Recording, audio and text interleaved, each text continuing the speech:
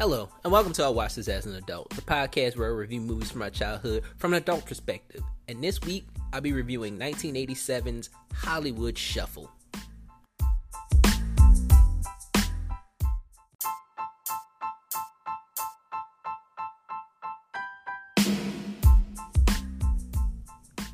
Hello, and welcome to episode 110 of I Watched This as an Adult movie reviews. I am your host, Mikhail Ford. We are at episode 110. I can't believe we made it this far. Episode 110.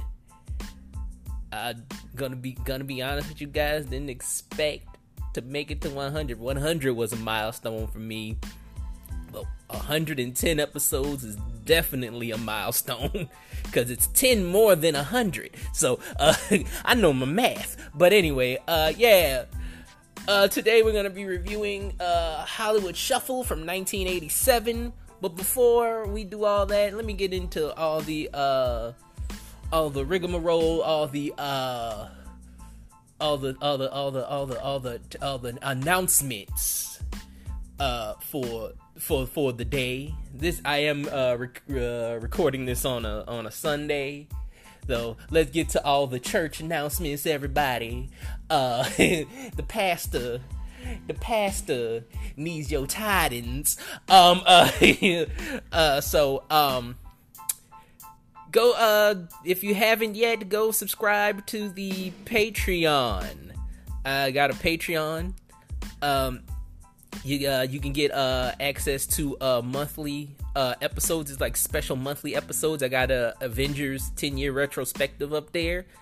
I got a Doctor Strange Multiverse of Madness review up there. And pretty soon, I will be doing a video, or not a video, I will be recording a episode about the 15-year anniversary of the first Transformers movie. We're gonna be dissecting that movie in June. We're gonna be dissecting this movie because this is a movie I haven't watched in a while, and knowing the reputation of the Transformers movies, I really want to watch that first one again because I want to see if that one's even any good. Because a lot of people like give the Transformers movies a lot of shit. So I'm gonna go back to the very first one to see if that one's any good or if it's just as shitty as the rest of them. It's kind of like what I did with the first Fast and the Furious film. I have a Fast and the Furious review, which is free. That one's free. Like it's an episode that I did like a while ago, like maybe a year or two ago. I did that episode. So I'm gonna do that with the first Transformers movie. I was like, is it any good? Is it as bad as the other ones? But only way you can find out is if you subscribe to the Patreon. Go do that. I will put the link in the description box of this episode so you'll know where the Patreon is, and you can just click on it and subscribe to the Patreon. All right, let's get into things I watched this week.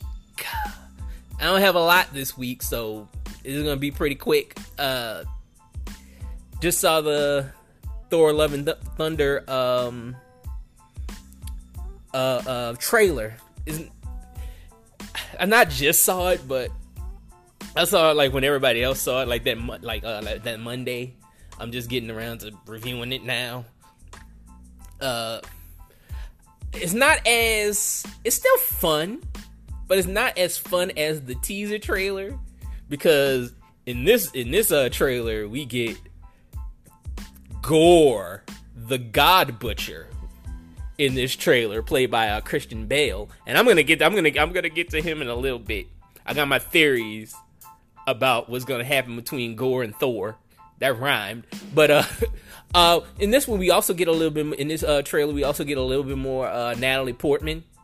We get a little bit more Natalie Portman as Lady Thor. I don't know if they're going to call her Lady Thor, but Jane Foster, I don't know what her superhero name is going to be, but in the comics, like, they call her Lady Thor. I don't know if they're going to call her Lady Thor or just maybe Thor. I got my theories on what's going to happen with her too. And we also get more Tessa Thompson as Valkyrie. We get more Korg. Get a lot less Guardians. Get a lot less Guardians of the Galaxy in this trailer than we do in the first one.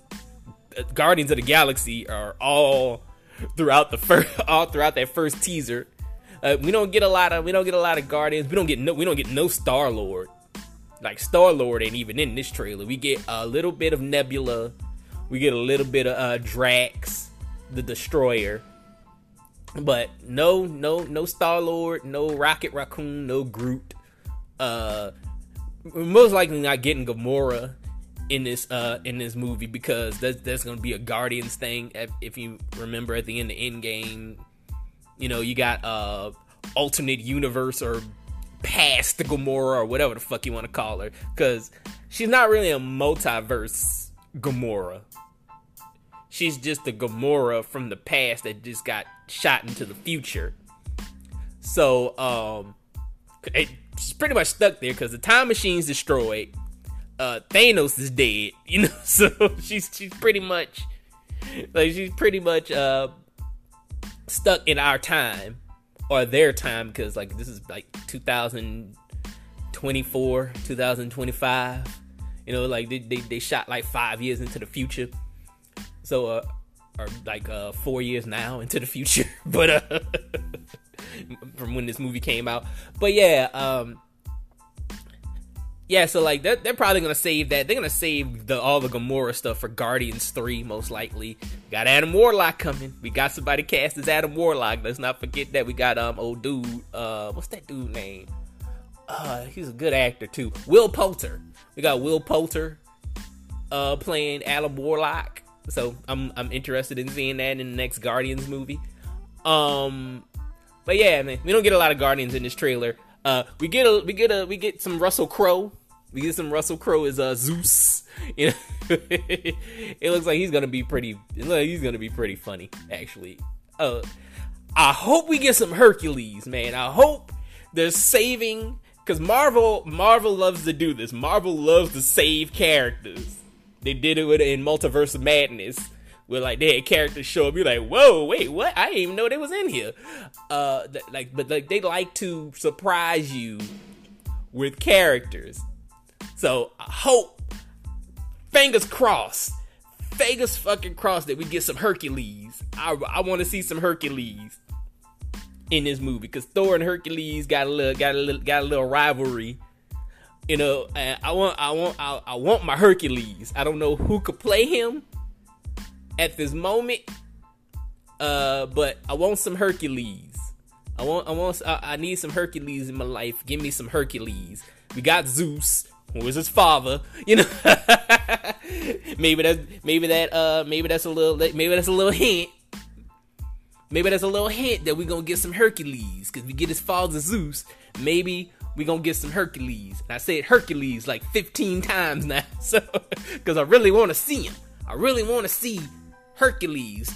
Now, let's get into my theories about this trailer. I don't want to turn into fucking new rock stars and no shit like that. Those guys are like, if you saw that Easter egg right there, that means that so-and-so is going to get their own spin-off. And blah. I don't want to be that guy, but let me be that guy for a little bit. I got some theories about this movie.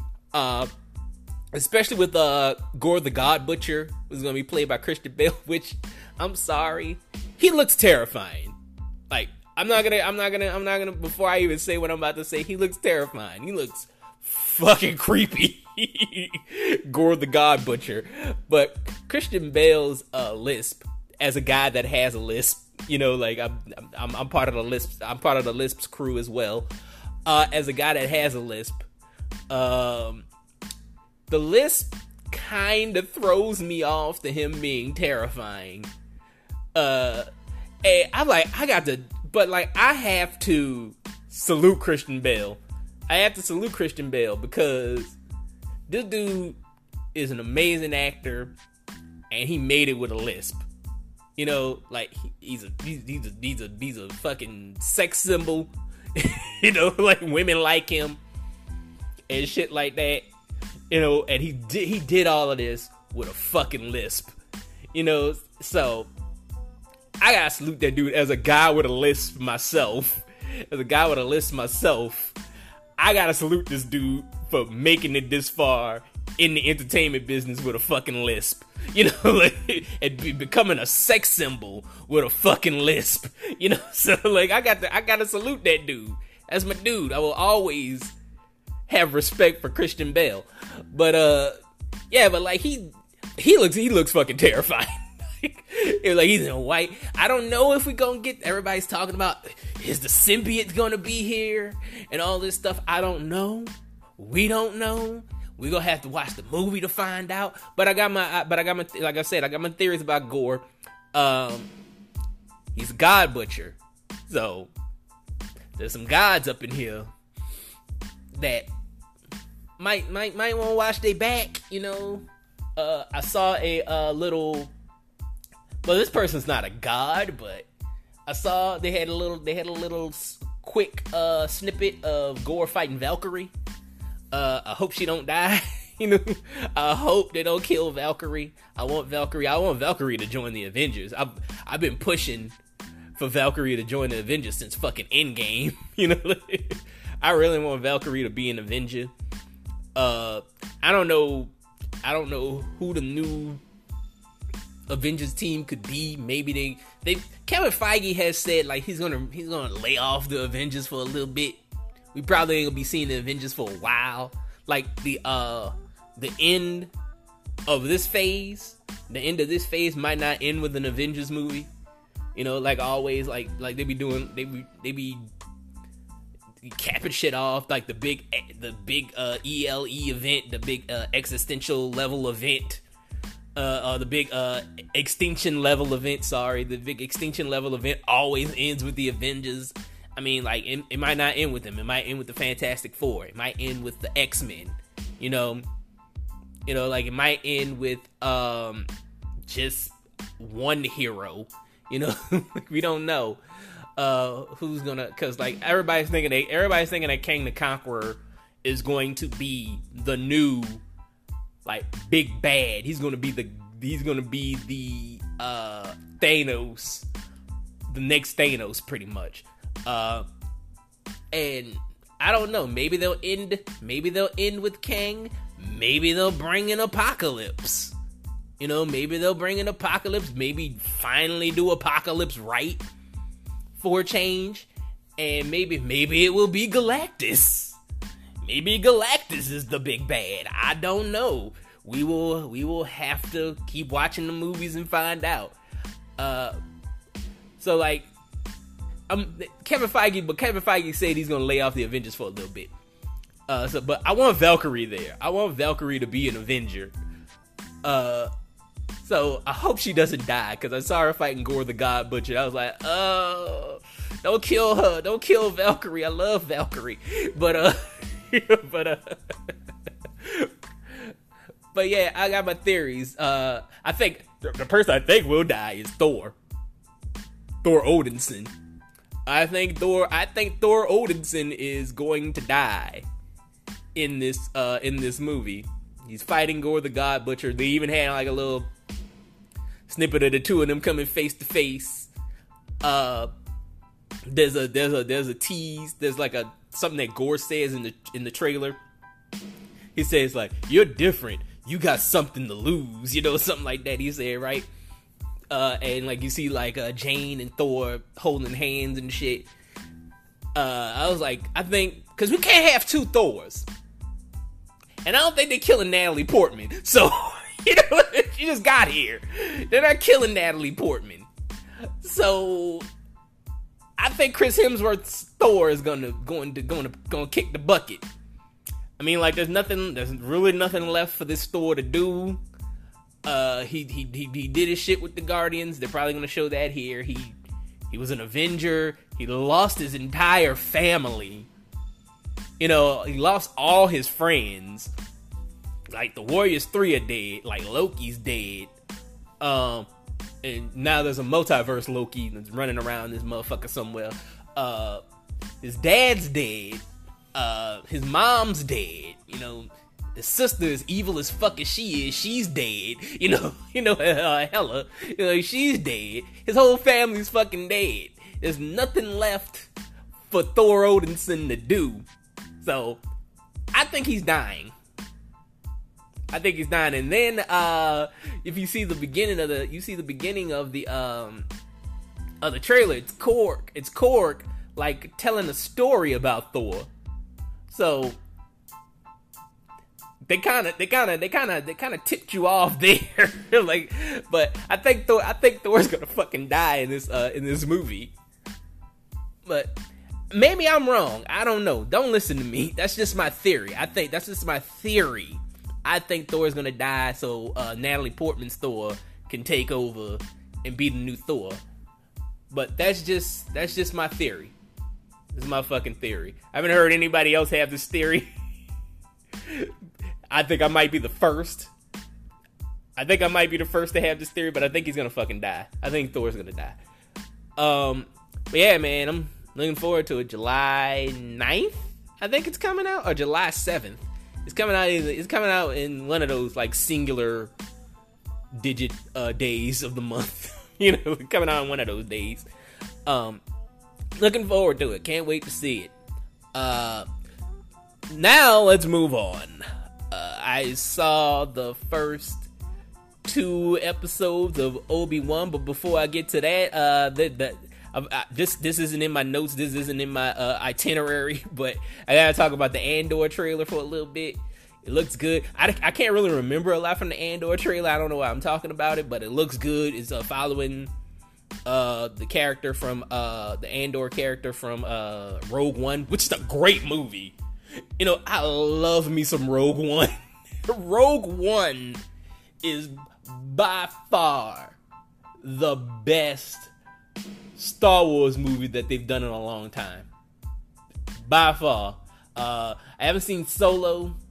A lot of people saying that Solo's good. A lot of people coming around about Solo. Like, Solo came out 5 years ago? I think. I forgot when Solo came out. I think it came out in 2017. But a lot of people coming around about Solo. They're like, oh man, you know what? Solo wasn't that bad. I remember people shitting on Solo when it first came out. They were just like, man, this movie ain't good. That dude's not a good Han Solo. And blah, blah, blah, blah, blah. And now, 5 years later, give or take, people are like, man, you know what? Solo's not that bad. Give it a chance, A lot of people coming around about Solo. I gotta watch it. I haven't seen it yet. But Rogue One to me is by far the best Star Wars movie that they've done. Like movies. Cause Mandalorian right now is the greatest Star Wars fucking property that they've done in a long time. On television or on streaming or whatever the fuck you want to call it. It's the best show that they've done in a while. But like I said, Rogue One is top notch. Rogue One is perfect to me. But so we're gonna follow that character played by who's that guy? What's that guy's name? I gotta look him up. I forgot his name. He's one of the Spanish actors. I forgot his name. I totally forgot his name because it's not Pedro. Pedro Pascal is playing is playing the Mandalorian. Diego Luna. That's his name. It's Diego Luna. He plays Cassius Andor. So I'm looking forward to this. This looks promising because I love Rogue One. So I'm definitely watching this. But anyway, let's get into Obi-Wan. I watched the first 2 episodes again, like Ewan McGregor's back as Obi-Wan Kenobi. It's like the prequel to A New Hope, but also the follow-up to Revenge of the Sith. So like we're in the middle of that timeline. We're after Revenge of the Sith, and we're before A New Hope. So like it's like Obi-Wan. They even did like a recap, which was funny. They did a recap of Revenge of the Sith at the beginning of Obi-Wan. And then they're gonna tell you to skip like on the Disney Plus app, on the Disney Plus streaming app. They tell you skip recap. I'm like, what? I hate that. I hate when they do that too. Cause that's two things I hate. Cause I'm just an old school dude. I'm an old school dude. I grew up on like real television. So so I hate when they tell you to skip recap or skip intro. And I was like, and the Star Wars intro ain't even that fucking long. They tell you that too. They're like, skip intro. I'm like, you can't sit through like a second of like a bunch of helmets popping up and then saying Star Wars. You can't sit through that. You have that short of an attention span to sit through 2 seconds of helmets popping up, helmets and Star Wars. You got that little of an attention span. Really.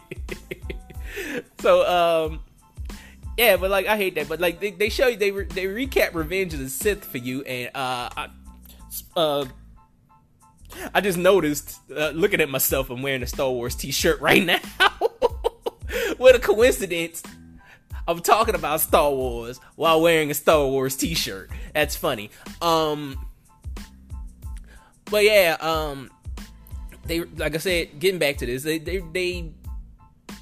recapped Revenge of the Sith, and like you go through all the things like Anakin going crazy, and fucking him and Obi-Wan got in a fight, and they talked to like the Senator Palpatine. He was Senator Palpatine at the time, talking to Anakin. He was like, you know what you can do with your power and all this bullshit.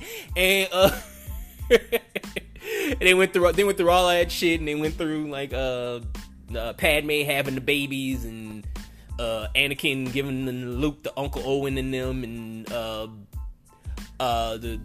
giving Layla to Senator Organa and all of that shit, and they went through all of that shit. So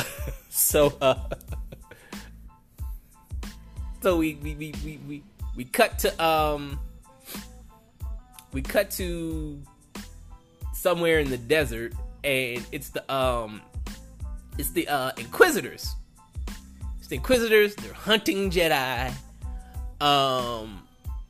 They like, these are some. At first, the Inquisitors, I might get into the Inquisitors a little later. I'm not even gonna start with them, I'm thinking right now, because they're characters that are, at least two of them. One is a standout, which I will talk about later, which is why I'm gonna save the Inquisitors. I'm gonna save them for later. I'm gonna save them for the end of this.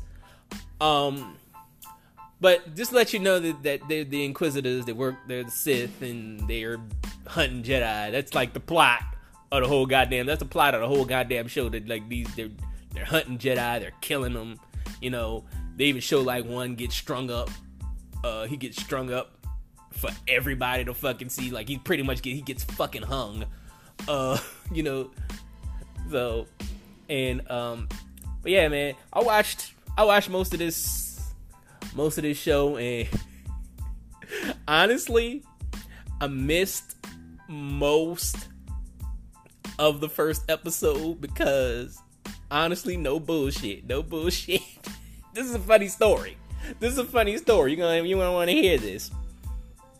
I was watching the show, and I was kind of watching it with my wife, but we went on pretty much, my wife went on pretty much like a 45-minute rant A 45-minute rant about why Obi-Wan Kenobi ain't shit. You know?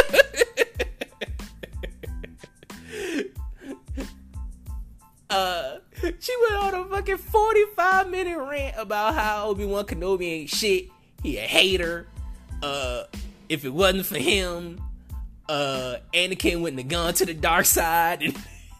And like, if it wasn't for him, he wouldn't have the time to talk to Senator Palpatine. Senator Palpatine couldn't have gotten his head and all this shit. And she went on a goddamn fucking 45-minute rant about this shit. And I interjected, you know, like, cause I interjected because this shit's funny to me. It's fun. So I love this shit. So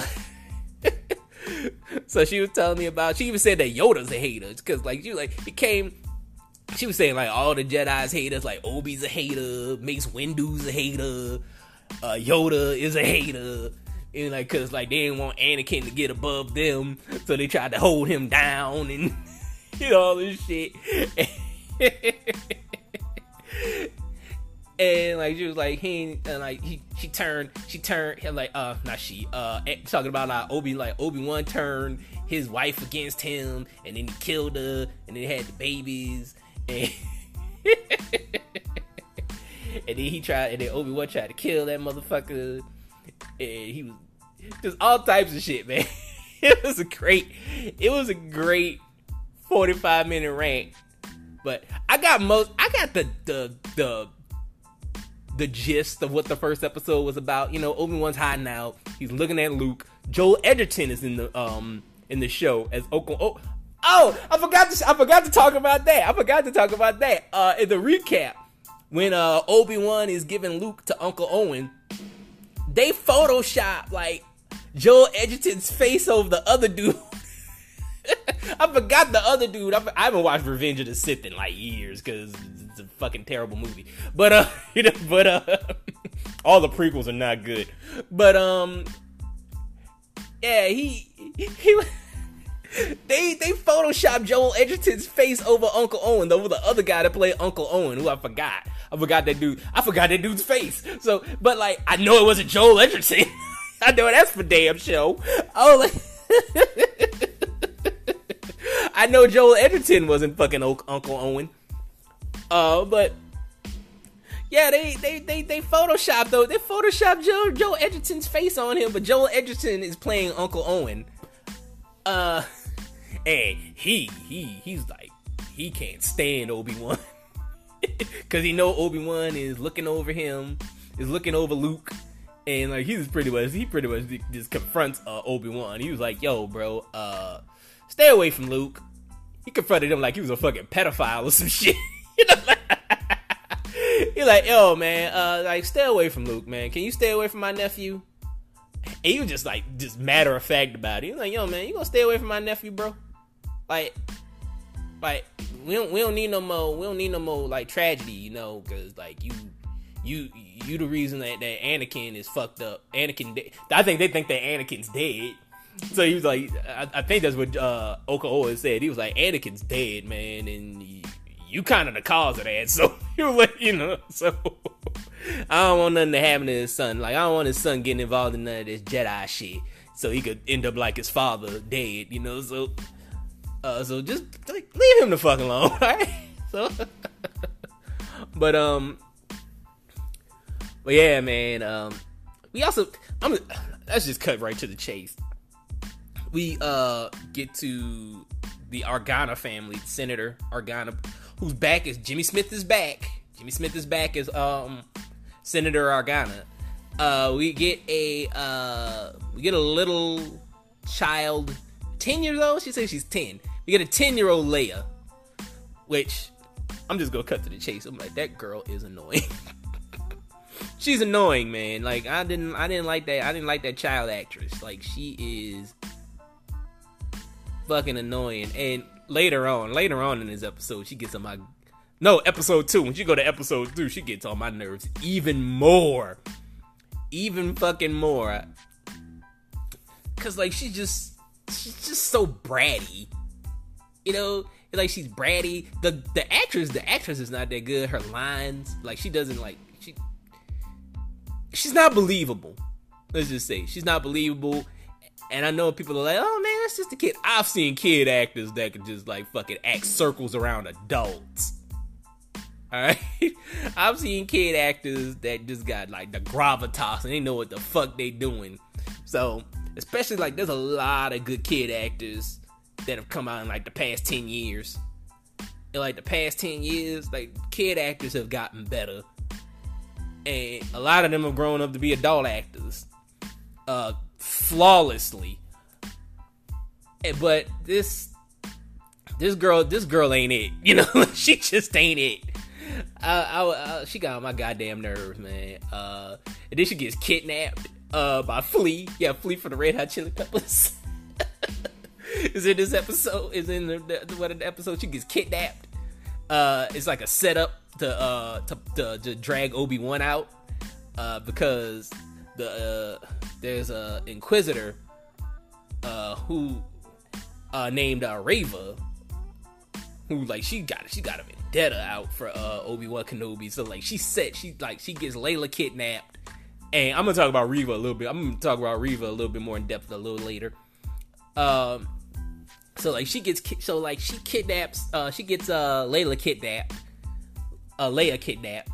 and just to like drag Obi-Wan out. So Obi-Wan gets drugged out by Senator Organa. Senator Organa is talking about, hey man, you gotta stop with this bitch ass shit, man. You know, you're like, yo man, you gotta save my daughter, man. Come on. And then Obi-Wan's like, okay, I'll go fucking save your daughter. So he goes to save her. And she is the most fucking disobedient, annoying motherfucker on the planet. Because, like, Obi-Wan tells her who the fuck he is. He was like, yeah, your dad sent me to come get you, so let's go. And then, like, she sees like a bounty for him or some shit. And she was like, you're not who you say you are. You're a criminal too. And then she starts fucking running. She tries to run from this motherfucker. She almost fucking dies. She jumps off a fucking roof and almost dies. And like, Obi-Wan has to save her with the fucking force and shit. And I was like, I don't want to see no more of her. I was like, I hope this is it. He saved the little girl. No, we got one more episode with her. Shit, cause like he didn't get her.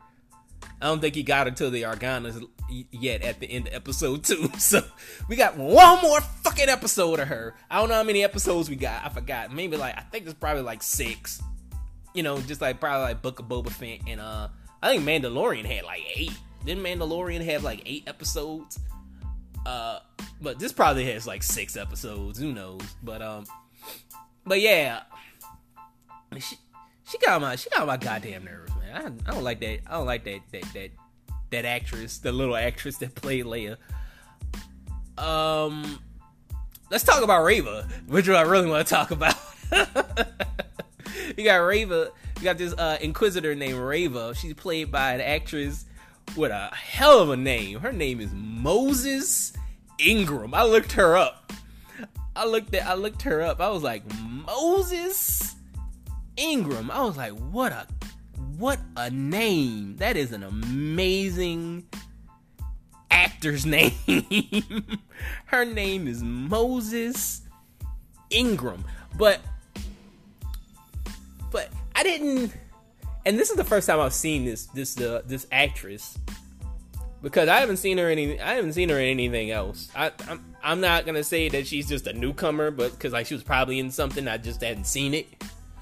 But she's the best part of this whole goddamn show to me. I love Reva. Reva is badass. You know what I'm saying? She's a treacherous ass. She's a little treacherous bitch. She don't take no shit from nobody. She out here just deading motherfuckers, and like she even killed one. She killed one of her own. You know, she killed another Inquisitor up in this motherfucker. I was like, she's a badass. I'm looking forward to more of her. I'm looking forward to seeing more of this actress. She's really good. She's a really good fucking actress. I'm looking forward to seeing more of Moses Ingram as in anything. Like, if she wants to be Storm, she could be Storm. She's too young though. You know, I'm looking at her now. I'm looking at it now. Like, she's like, by the time they do X-Men, she'll probably be in her mid-30s. So they're gonna wait a while for the X-Men. By the time she do the X-Men, they do X-Men, she'll probably be in her mid-30s. So like, she'd probably be in the running to play Storm. In future tense, like, she could play Storm. Because I still got Anika Noni Rose, but like by that time she'll probably be in like her 50s. And I also got Janelle Monáe, and by that time she'll probably be in her 40s. You know, so but I still got Janelle Monáe. Janelle Monáe as Storm. I still want that. Anika Noni Rose, by that time she'll probably be out of the running. She'll be in her goddamn 50s. So I don't know if she'd be able to handle all them goddamn stunts at like 50 something. But like Moses, if you need a younger, middle-aged Storm, and they waiting a while, like I throw this chick in the running. Moses Ingram, she a badass. I like her. I like her. But yeah, man, overall with this show, I think it's alright. The first 2 episodes are okay. You know, it wasn't nothing to write home about. It ain't like Mandalorian. It was like, oh my god, this shit's fucking the greatest thing in the fucking world. But it ain't like Boba Fett either, where it's just like, ain't shit going on. You know, there's things going on. But yeah, man, I'm just gonna watch the rest of the show. Just keep giving recaps to see if I like the show or not. But I stayed on this long enough. I'm going to take a break, and we will be back with my review for Hollywood Shuffle after these messages.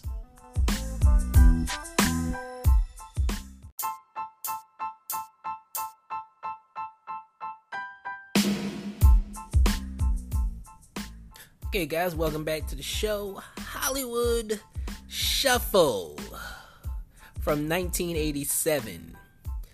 Let's get into the technical. This movie was directed by Robert Townsend.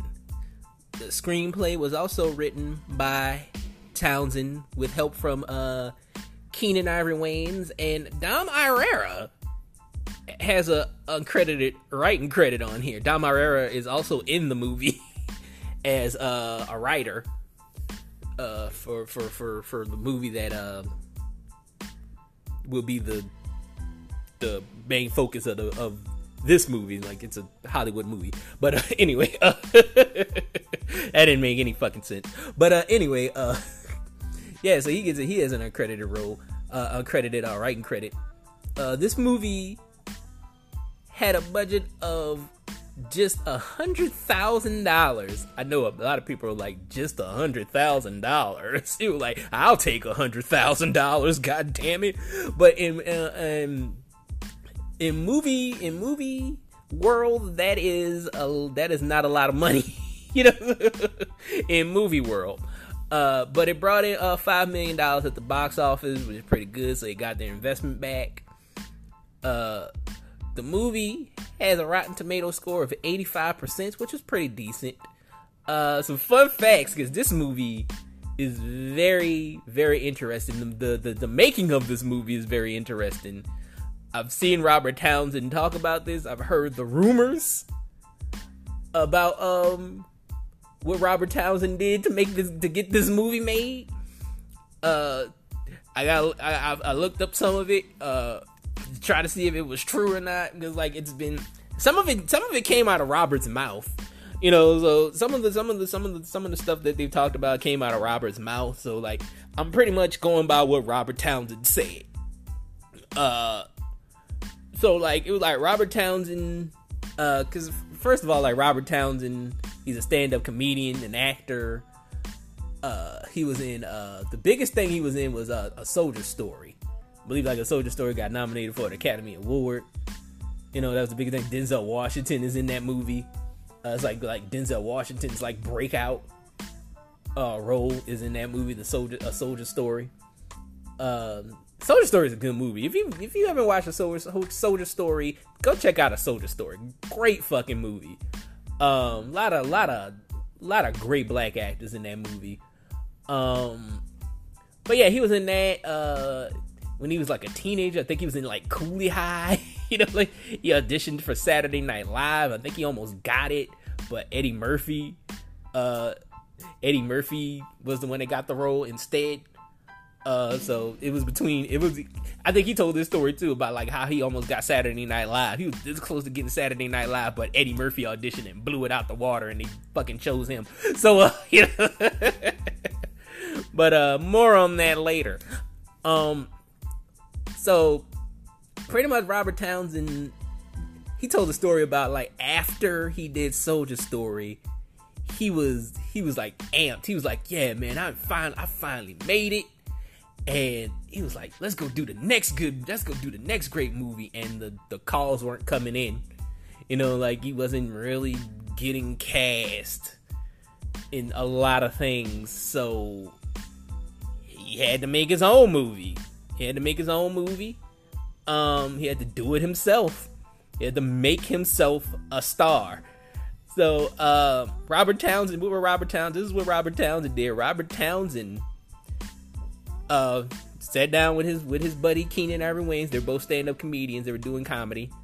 And they decided to write a movie together. You know? And Robert Townsend, this is what was said about Robert Townsend. Some of this stuff came from him himself. Robert Townsend paid for the production of this film with 10 personal credit card loans. Yeah, like this movie, like that $1,000 came from credit card loans. 10 of them, you know? 10 of them. So like, I'm like, that brother had some bad credit for a while, probably. You know, the fact that he even qualified for 10 credit card loans as a black man in the 80s is amazing. So you know, let's not jump over that. Let's not jump over the fact that he's a black man in the 80s that got approved for 10 loans, nigga. But yeah, that's how he got the movie. That's how he paid for the production. Like they shot the movie without permits. He said, I think I heard him say in an interview that he said he learned that from watching porno, how porno is shot, because a lot of times they don't have permits to shoot porno. So he kind of learned from porno. I think he said like they edited the movie in a porno studio. So like it was just like his movie and porno, you know. So that's pretty much how he learned how to make a movie, from watching porno. So you know, so who says porno can't teach you anything, huh? Who says so? Who says porno is not educational? But anyway, yeah, let's get right into the movie. Let's get into how I saw this movie as a kid. I actually saw this movie much later in my life, in my kid life. I saw this movie as a teenager, because you got to remember when Hollywood Shuffle came out. I was born in '85, so Hollywood Shuffle came out. I was barely 2. My birthday is late. My birthday is in December, so I was probably a year old when Hollywood Shuffle came out. So let me see. Let me check for sure. Cause like I'm not really sure the actual. I've never really looked up the actual date when Hollywood Shuffle came out. I know it came out in '87, but either way, like most of the year I was probably 1 year old. So like you gotta understand. Yeah, this came out March 20th. Yeah, I was 1. You know, I was barely 1 when this movie came out. So I saw this movie much later in life. I saw this movie like randomly on cable when I was a teenager. Cause I think I saw it like on, like Stars or something. I saw it like when I was a late teenager. I think I saw this movie when I was like about like 16, 17 years old. I was into, this is when like I started becoming like a cinephile, and I was really into movies and stuff like that. And I wanted to, because like I've always wanted to review movies. I was always kind of a little hesitant about doing it, so, but like finally I'm fucking doing it, and the internet helps too. The internet helps and all that stuff, but enough about me. But but yeah, man, I remember seeing this movie though, man, when I was a teenager. Like I said, this is like around the time when I became a cinephile, and this movie was like a hidden gem to me. I remember seeing this movie and just being inspired and just being in awe of this movie. I was like, this movie legit became one of my favorite movies of all time.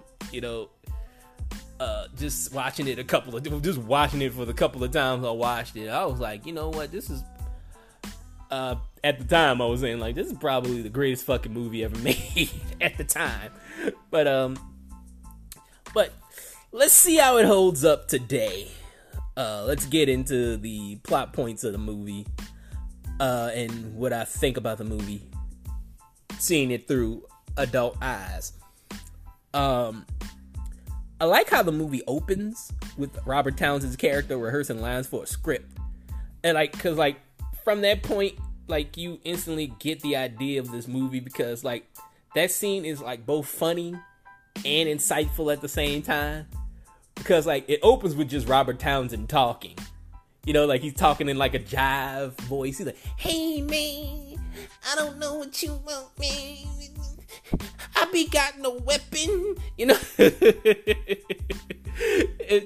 and so, and like that's that. You get the point of what this movie's about to be about. You're like, oh, okay, I get it. I like there's another little tidbit in the movie. There's this character called Batty Boy. And like he has a show called "There's a Bat in My House." Batty Boy is played by an actor named Brad Sanders. But like he's low key funny, man. Like, cause you see Batty Boy. I think the actor even uses his real name in this movie too. Cause I think his name was like, they say like in the credits, they're like Brad Sanders is Brad Sanders, aka Batty Boy or some shit like that. But but yeah, Batty Boy is funny. He's like, "Hey man, you better go somewhere with that fly swatter, man." He was like, "Batty, Batty, Batty." "Hey man, what's for dinner?" Or some shit like Batty Boy is funny. I cracked up laughing at Batty Boy. Anyway, Robert Townsend plays Bobby Taylor, a starving black actor trying to make it big in Hollywood. That's the hook. That's kind of autobiographical. The audition scene, because like after we get through all of that stuff, Bobby has an audition for a movie. It's a movie called Jive Time Jimmy's Revenge. That's the name of the movie. The name of the movie is Jive Time Jimmy's Revenge. So there's like an audition scene with like all the black actors sitting in the lobby, and like I felt that scene. That scene was so goddamn real. Just like a whole like cattle call of fucking black actors. And because like in the 80s, it was really tough for black actors. Because like after the blaxploitation era in the 70s, a lot of black actors couldn't find work. Because like blaxploitation is really where black people shine in movies. Even what's her name? Oh, she played Uhura on Star Trek. Nichelle Nichols. I saw an interview with Nichelle Nichols, like a couple years ago when she was talking about blaxploitation, because she did a blaxploitation film called Truck Turner, which she's great in. Like, if you ever, I've never seen like all of Truck Turner, but I've seen the clips of her, and she is amazing in that movie. I want to watch the whole movie. Cause Truck Turner stars Isaac Hayes. Isaac Hayes is in the movie. Yepet Koto is in the movie. But Nichelle Nichols is just she's a standout from what I see, from what I've seen. All her scenes are just gold. They're classic. Because like she plays like a madam. She plays a madam in this movie, and like she is the coldest fucking madam you ever want to see. She just be yelling at these bitches and smacking these hoes and shit. And she was like, because there was one point, she was like, you bitches better get in shape or you gonna be selling pussy in Iceland when I'm done with you.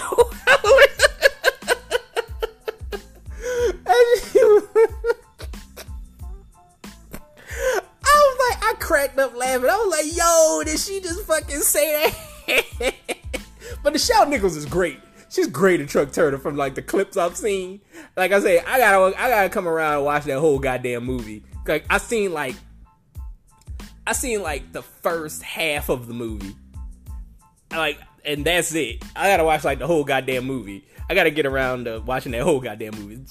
Cause like she's amazing in that movie. But anyway, Nichelle Nichols was talking about the importance of blaxploitation. Cause like I think somebody asked her, like, did you think that blaxploitation was degrading to black people?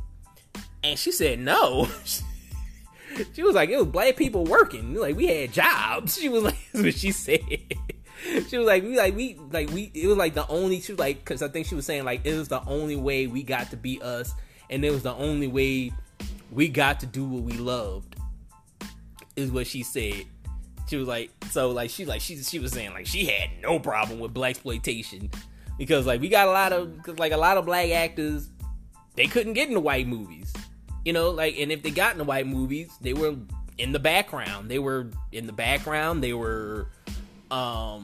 they died, you know, in the movie. You know, so blaxploitation is where black people shined in Hollywood. Like, they had their own Hollywood. But after blaxploitation, a lot of black actors couldn't find work.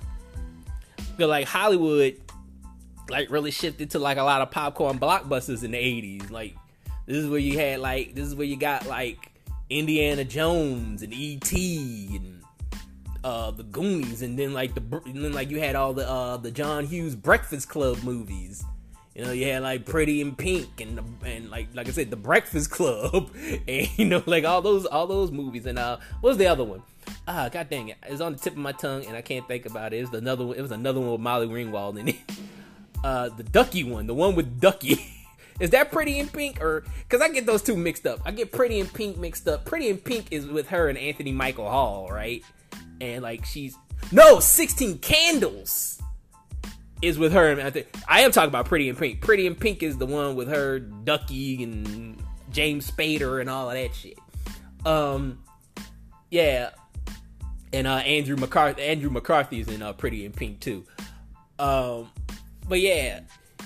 You got all those movies, and like there was no room for black people in those movies. You know, there was like no definitive role for black people in those movies, and like, quite honestly, black people in Hollywood were really invisible in the 80s. Quite honestly, I talked about the Invisible Negro before on an episode, because I think when they were talking about Friends, they were talking about why there were no black people in Friends, and on the television show Friends. And I said like, if you want to be the Invisible Negro, go right ahead, because like it was about the black people complaining about how there were no black people on Friends a lot. Aisha Tyler was on Friends, but there's even like a video about that. There's this YouTube channel called The Take. They talked about that, but yeah, about like Aisha Tyler on Friends and shit like that. But But like they were talking about how there were not a lot of black people on Friends, and I was just like, if you want to be the invisible Negro, you can go right ahead, because like that ain't gonna be me, like I refuse to be the invisible Negro. But like because like I was like, because that's what you're gonna be on that show. You're gonna be the invisible Negro.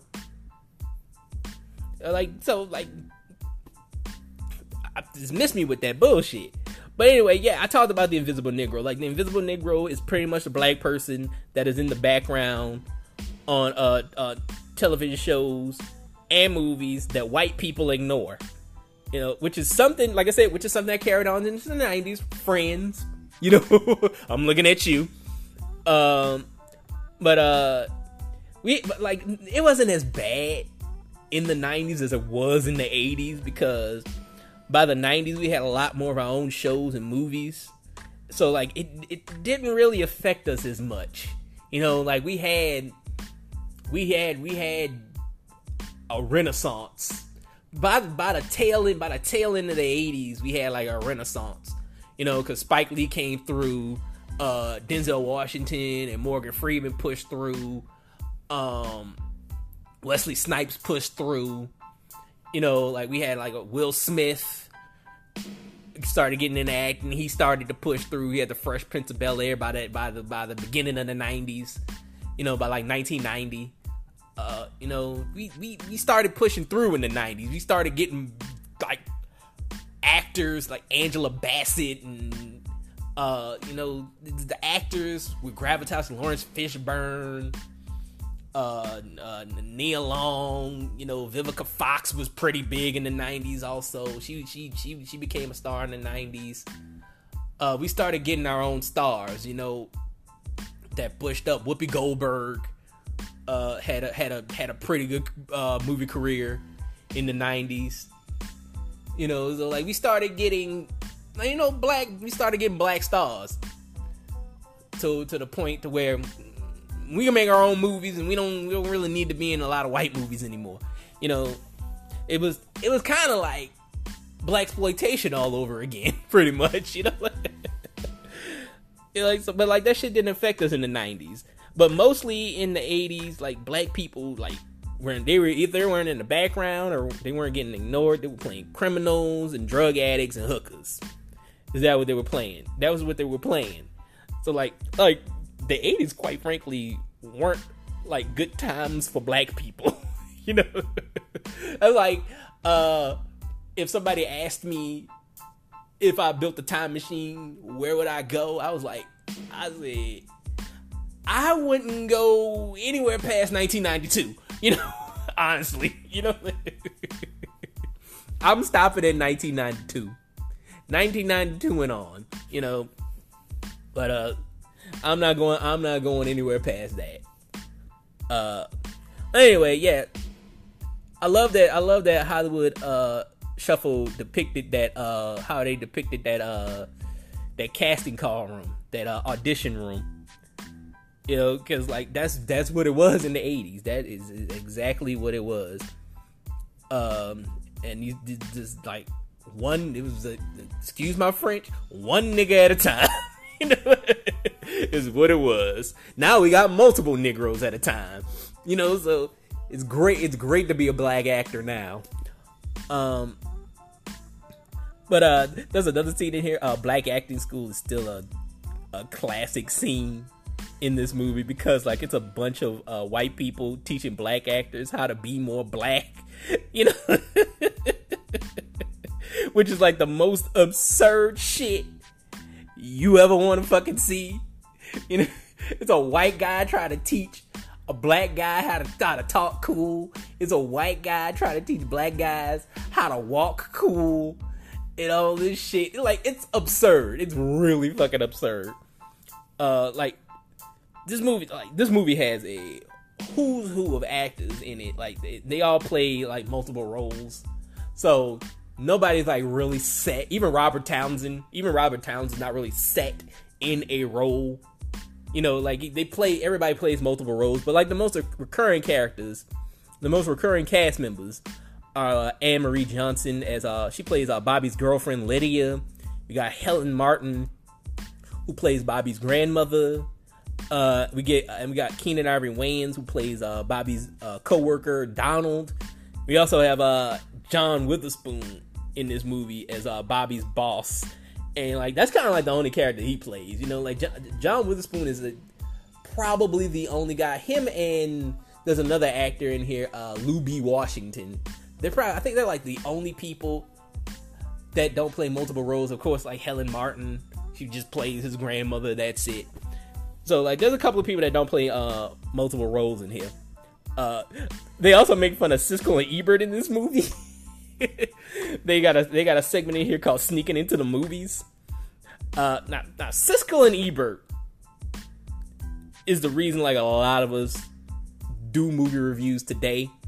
Like, they're the OGs of this shit. Like, I wouldn't be here without Siskel and Ebert. You know, as a kid, I was that weird kid that was like 10 years old watching Siskel and Ebert, staying up at like 11:30 at night, sneaking into the living room to try to watch fucking Siskel and Ebert like, on a school night. I'm supposed to go to school the next day, but I'm staying up at like 11:30 watching Siskel and Ebert. You know, I was that weird kid. But yeah, man, cause like they're the OGs of this shit, man. Like we all owe this to Siskel and Ebert. But I related to this skit as a black man reviewing movies. You know, because like this is exactly how I am on this podcast. Like, I gotta throw my own thoughts and views about a movie. You know, and that's exactly what Sneaking Into Movies is. Sneaking Into Movies is pretty much this podcast. But Attack of the Street Pimps, like there's a movie that they're reviewing here called Attack of the Street Pimps, is another fucking highlight in this movie because it's just some more just absurd shit. Cause like it's pimps that are zombies. You know, like who thinks of this shit? You know, zombie pimps. Come on.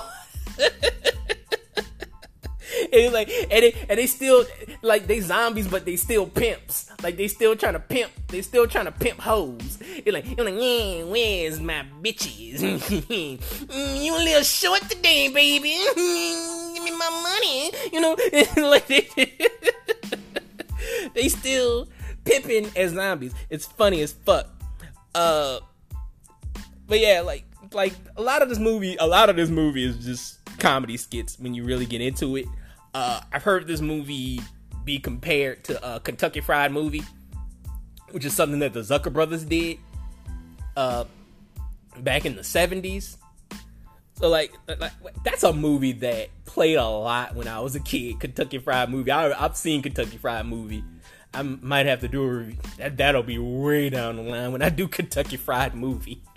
But I'm not established enough to do Kentucky Fried Movie yet. But you know.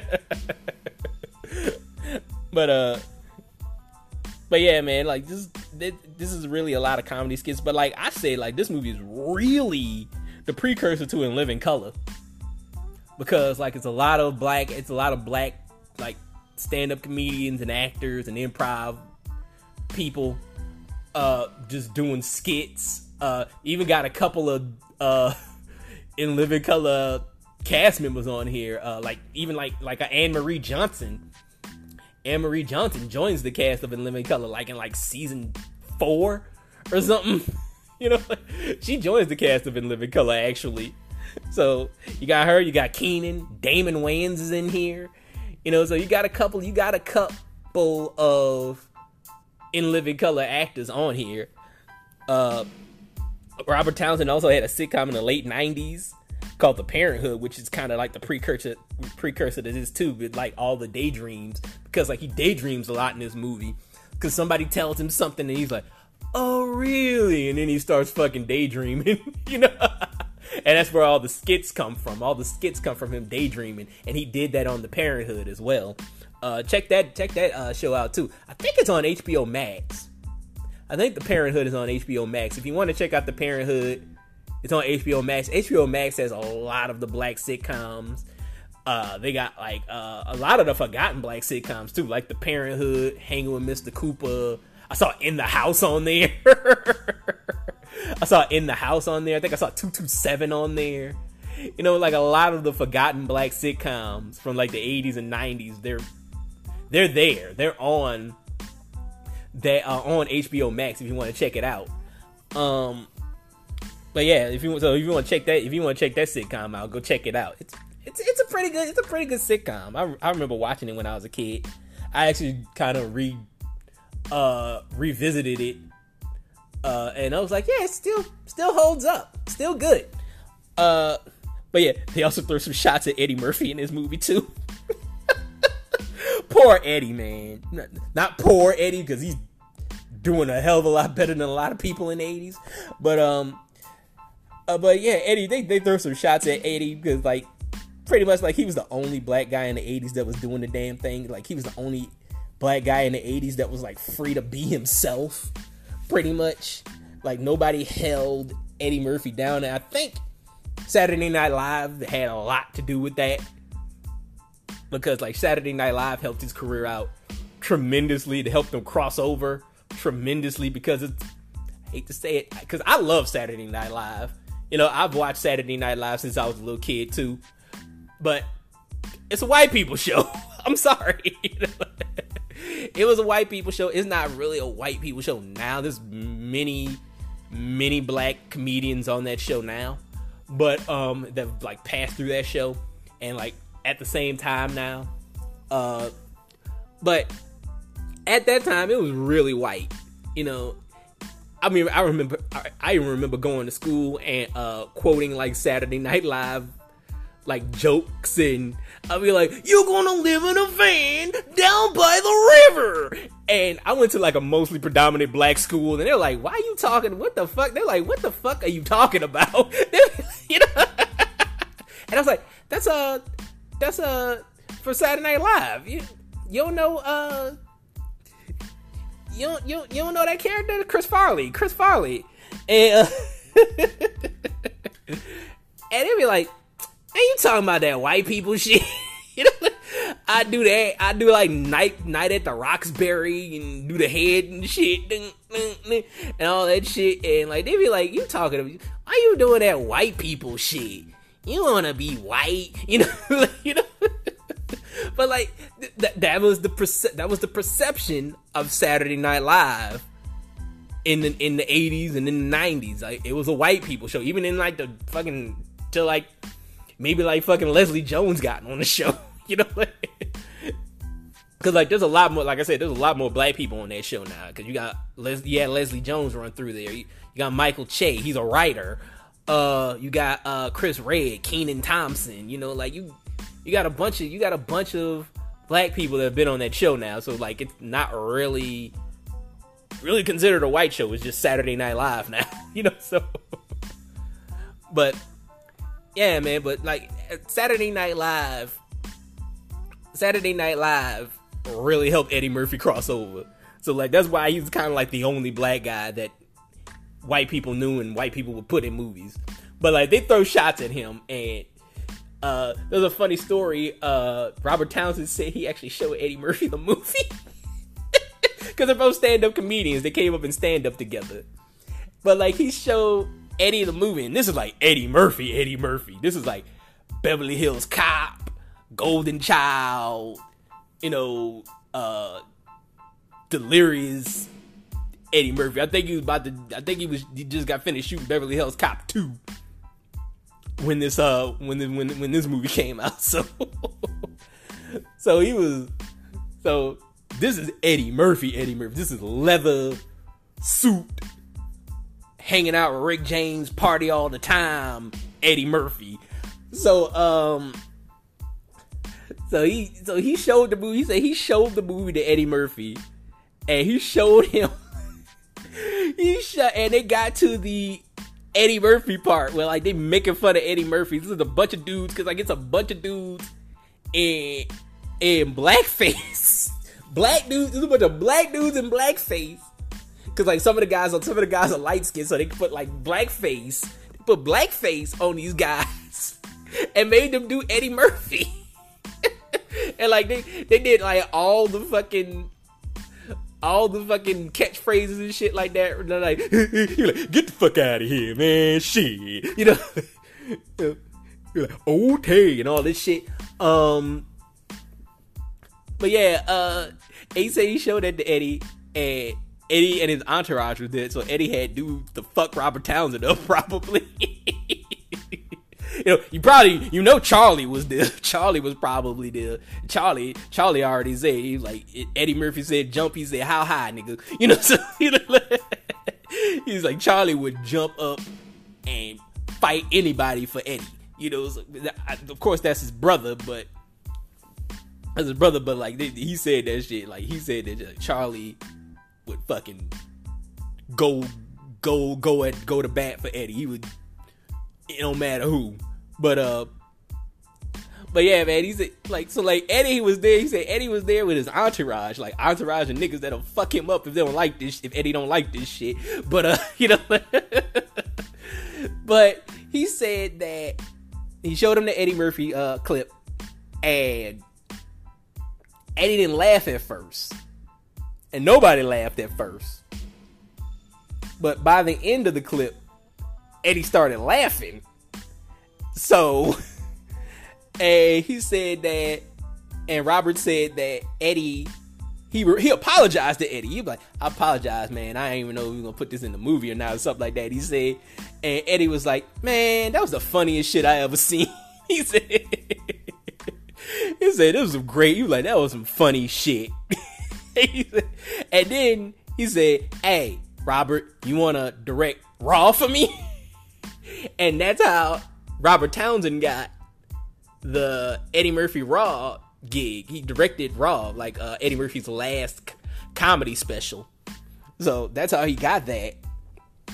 So like that was crazy. So but there's another thing in here I like. I love the speech that Bobby's uncle gives, because like Bobby is like pretty much on the verge of wanting to give up acting.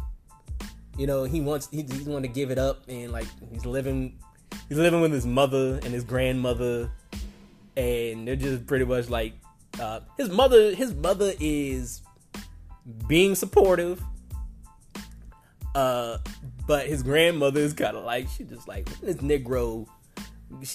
Negro gonna get his shit up and just get a fucking job? She's like, you know, like, is what she pretty much what she said. And he hears that shit, and it kind of breaks his heart. And he goes to see his uncle, and his uncle was in the entertainment. His uncle was trying to break into the entertainment business. They believe he was like a singer or something. He was trying to sing, and now he works at a barbershop. And he went to go talk to his uncle, and his uncle's very supportive, because like he wants him to follow his dream. He wants him to follow his dream and get further than he did, you know. So like, and like that speech is just very, very heartwarming.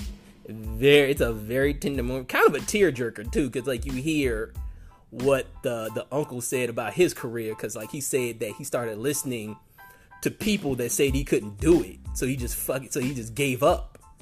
He quit, you know. And that goes back to something. I was just coincidentally, I was watching a Vlad TV interview with Aries Spears. If you know Aries Spears, and like he was on Mad TV, and he was talking about the entertainment business, because like he was saying that he was like, the entertainment business is the greatest thing in the world, and it's also the most heartbreaking thing in the world. This is the toughest thing in the world, because when it's heartbreaking, it's heartbreaking. But he said like, but when it's great, it's the greatest thing in the fucking world. Like when you make it, it's the greatest thing in the fucking world. Because like he's just like, because like he was like, and he was even talking about like creators, like internet creators, even like me included, or whatever the fuck.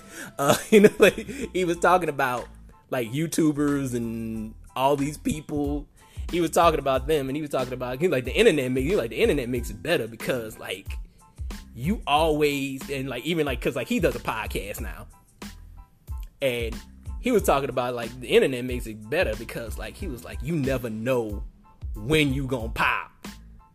He said because he's like you always one step away from popping, you know.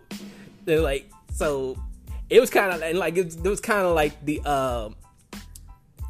it was kind of like the uncle on Hollywood Shuffle, what he was saying to Bobby. He was like, dude, he was like you one step away. He was like you got an audition, like you got an audition, you got in the room, you in the room, don't quit. You know, you one step away. So I was like, it was a pretty tear-jerking moment for me, man, because like I had to fight back tears a little bit watching it, you know, because like I was like, wow, it's getting me. I'm a little emotional right now, you know, talking about it, because like it's like you're one. You start telling him you're one step away, don't quit, you know. But like great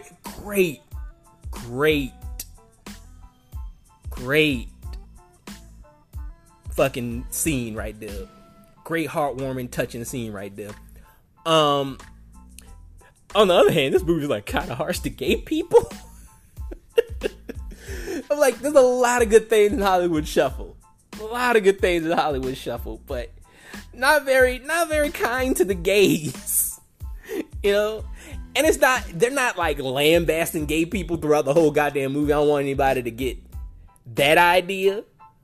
But there's two things in this movie. There's like a gay hairdresser that Anne-Marie Johnson works with, because Anne-Marie Johnson, Bobby's girlfriend is a hairdresser, and like he goes like it's like at the beginning of the movie, like he goes to visit her because he's telling her about the audition. Like, I got an audition, I'm on my way, and all this shit and all this thing. He like goes and, like, he kisses her and all this shit, but there's a gay dude in the scene, like he's a hairdresser, and he kind of jealous, and he was like you ain't even all that anyway, because like he thought that he was coming to see him, and Bobby was like, nah, I'm her, you know. He was like, man, you ain't all that anyway, shit. And Bobby was just like, all right then, girlfriend, and all this shit. And he was doing that. But there's also a joke in here that just is very unnecessary. It was during the Sam Ace skit. There's a skit in here where Robert Townsend plays a private investigator, and he just drops the F-bomb like a minute into the skit. He drops the cigarette line. If you, what the cigarettes are called in the UK, go look it up. He drops that line because I ain't gonna fucking say it. You know, I ain't saying the shit, but he dropped that line, and because he was just like, man, I got a phone call, and I was like, who is this? It turns out it was some F word, you know, like, as I said, get the fuck out my face, or some shit like that, he said. But like, I'm not gonna judge this movie on that, because like, it was the times, you know, like, this was 87, you know. You're like, there's a lot of things that we're doing right now that 30 years from now won't be acceptable. Like, you know, like shooting kids. You know, I don't want to get political because I'm talking about this movie. So, so I'm not gonna even get into that shit. But so like that, like, but like, yeah. So like, I'm not gonna judge a skit in a movie 35 years ago for what they did, you know, because like I said, a lot of shit that we doing right now, people gonna look like my daughter's generation is gonna look at, and they're gonna be like, yo, y'all do that shit? What the fuck? You know, like there was a dude that ran up at a school and just fucking shot kids. You know why? What the fuck? Cause like we judging people for what they did back in the day, but like we got shit on us too. We got a lot of shit on us too. So don't be surprised. Things change 30 years from now. And they gonna look at that shit. That shit's barbaric now, but you know, they gonna look at that shit and they gonna be like, what the fuck was wrong with y'all? You know? But yeah, can't judge. We can't fucking judge. Steve James is in this skit too. If you don't know who Steve James is, Google him, cause he's a pretty legit black martial artist. He was in like all the American Ninja movies. He's dope as fuck. I love Steve James. Steve James was dope. Like, he's another guy who doesn't really get his flowers. So like, it's cool to see him highlighted here. But Keenen Ivory Wayans is a standout in this skit as Jerry Curl. Like, he's so fucking hilarious as that character, you know. Especially like when he gets his activator stolen. Like, that's the highlight of the whole skit. Like when he gets his activator stolen and like the curl just starts to dry up. It's the funniest shit ever. Cause like Sam Ace steals the activator. He's like, do you know? Cause like he's investigating the murder of some dude named Cookie Head Jenkins. He's like a break dancer. And Jerry Curl is like one of the best break dancers, and he was hating on Cookie Head. So he fucking killed that motherfucker. So it's hilarious, man. Also, did Bobby and I want to know if Bobby and Lydia have sex in front of Bobby's sleeping grandmother? Because like the start of this skit was Lydia and Bobby watching Sam Ace, and his grandmother came home. They was about to get freaky deaky, and his grandmama came home, and and she was like, "Oh, I'll watch the movie with y'all," and she sat between them or some shit. But towards the end, she fell asleep, and Bobby and Lydia are on the floor, and Bobby asked, he's like, "My grandmama still asleep?" And she's like, "Yeah." He's like, "Good." And they start fucking making out. I was like, did they just do the nasty on the floor in front of his grandmama? I was like, because if they did, that shit's fucking nasty. You know, I would never do no shit like that. Well, oh yeah, Bobby also has a little brother named Stevie. Like, he really doesn't come into play until like the end of the movie. So that's why he's not really in the movie as much either. So, because he's a little kid. You know, I don't know, child labor laws, whatever the fuck, I don't know. But Helen Martin is really good as Bobby's grandmother. Like, she's like a real subtle but poignant character, you know, because like I said, like, she's a grandmother. Like, she wants to be supportive, but she like, I don't know, nigga, like, you like fucking a grown ass man. You know. You know, because Robert Downs is probably like fucking 30 here. You know, honestly, like, he's like 30 years old, and you just like, yeah, man, you need to get the fuck up out my house with all this acting shit. But like subtle but poignant. Anne-Marie Johnson as Bobby's girlfriend Lydia. Like, this is not a role where she really shines, because like she's just playing like the run-of-the-mill supportive girlfriend. Like, the skits, that's where she really shines. She's hilarious in those skits. But like, last segment, we're winding down into the movie. Last segment where Bobby plays the street hood was kind of sad, you know, because his family is seeing him be a stereotype. And like it was just because like he's shooting a movie. He comes out, they killed my brother, man. And you do all this shit, and he has his grandmother watching, and he has his little brother watching, and he has his girlfriend watching, and they're all just like, and like they just shaking their head. They was like, you over here acting like a coon, you know. So, but this also shows you how fast some of your own people will stab you in the back, because there's this guy throughout the movie, played by this actor named Roy Fagan, Roy Fagan was also in the 5 Heartbeats. He plays God damn it, who's that guy? The guy that Red dangles off the balcony. He's like, my hours are from 5 to 9, or whatever the fuck, 9 to 5, or whatever the fuck his name is. He played that dude. But he's in this movie, and like he's like kind of like the faux like brother man. He's like, yo, brother man, we gotta stick together. You know what I'm saying? This is all they want us to do. They want us to be coons and slaves and all this shit, man. We got to say no more. But he in the movie, and as soon as Bobby turns the shit down and realizes this shit is stupid, he's like, yo, man. He's like, man, this shit is bullshit. Man, I don't want to do this shit no more. And then like that dude's like, I do it. You know, quick to fucking put that goddamn wig on and just fucking shuck and jive for these white folks. And Robert Townsend character just told him like, you ain't shit, man. Like, you sell out motherfucker. But you know, but yeah, man, like that just shows you that. But I loved it. But I love this movie, man. I love this movie because it shows how far black actors have come. It shows how far black media has come. Because as much as I think that Black Panther is a pretty mean movie, like, I can't ignore the impact that it had on black culture. You know, I wish it was a better movie, but I wish it was a better movie. It's an alright movie. After you get past the pageantry and the cultural impact and all this stuff, you really look at the movie, it's an alright movie.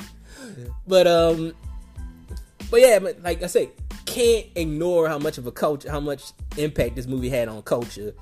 And like, we finally get to play characters with some weight on them now, you know? And like, Hollywood Shuffle was really like the stepping stone, like showing what black actors are capable of. And that's why I will always love this movie, man. Like, always. And at some point, like, we always got to go back to this movie. We always got to go back to this movie to see how far we've come. Like, it's kind of outdated now because we getting there, you know. But we should never forget where the fuck we came from, you know. Like, so I definitely recommend this movie. I recommend the hell out of this movie. Like, this movie gets a perfect 5 out of 5 from me. Join me next week when I will be reviewing 1986's Top Gun. Until next time, peace.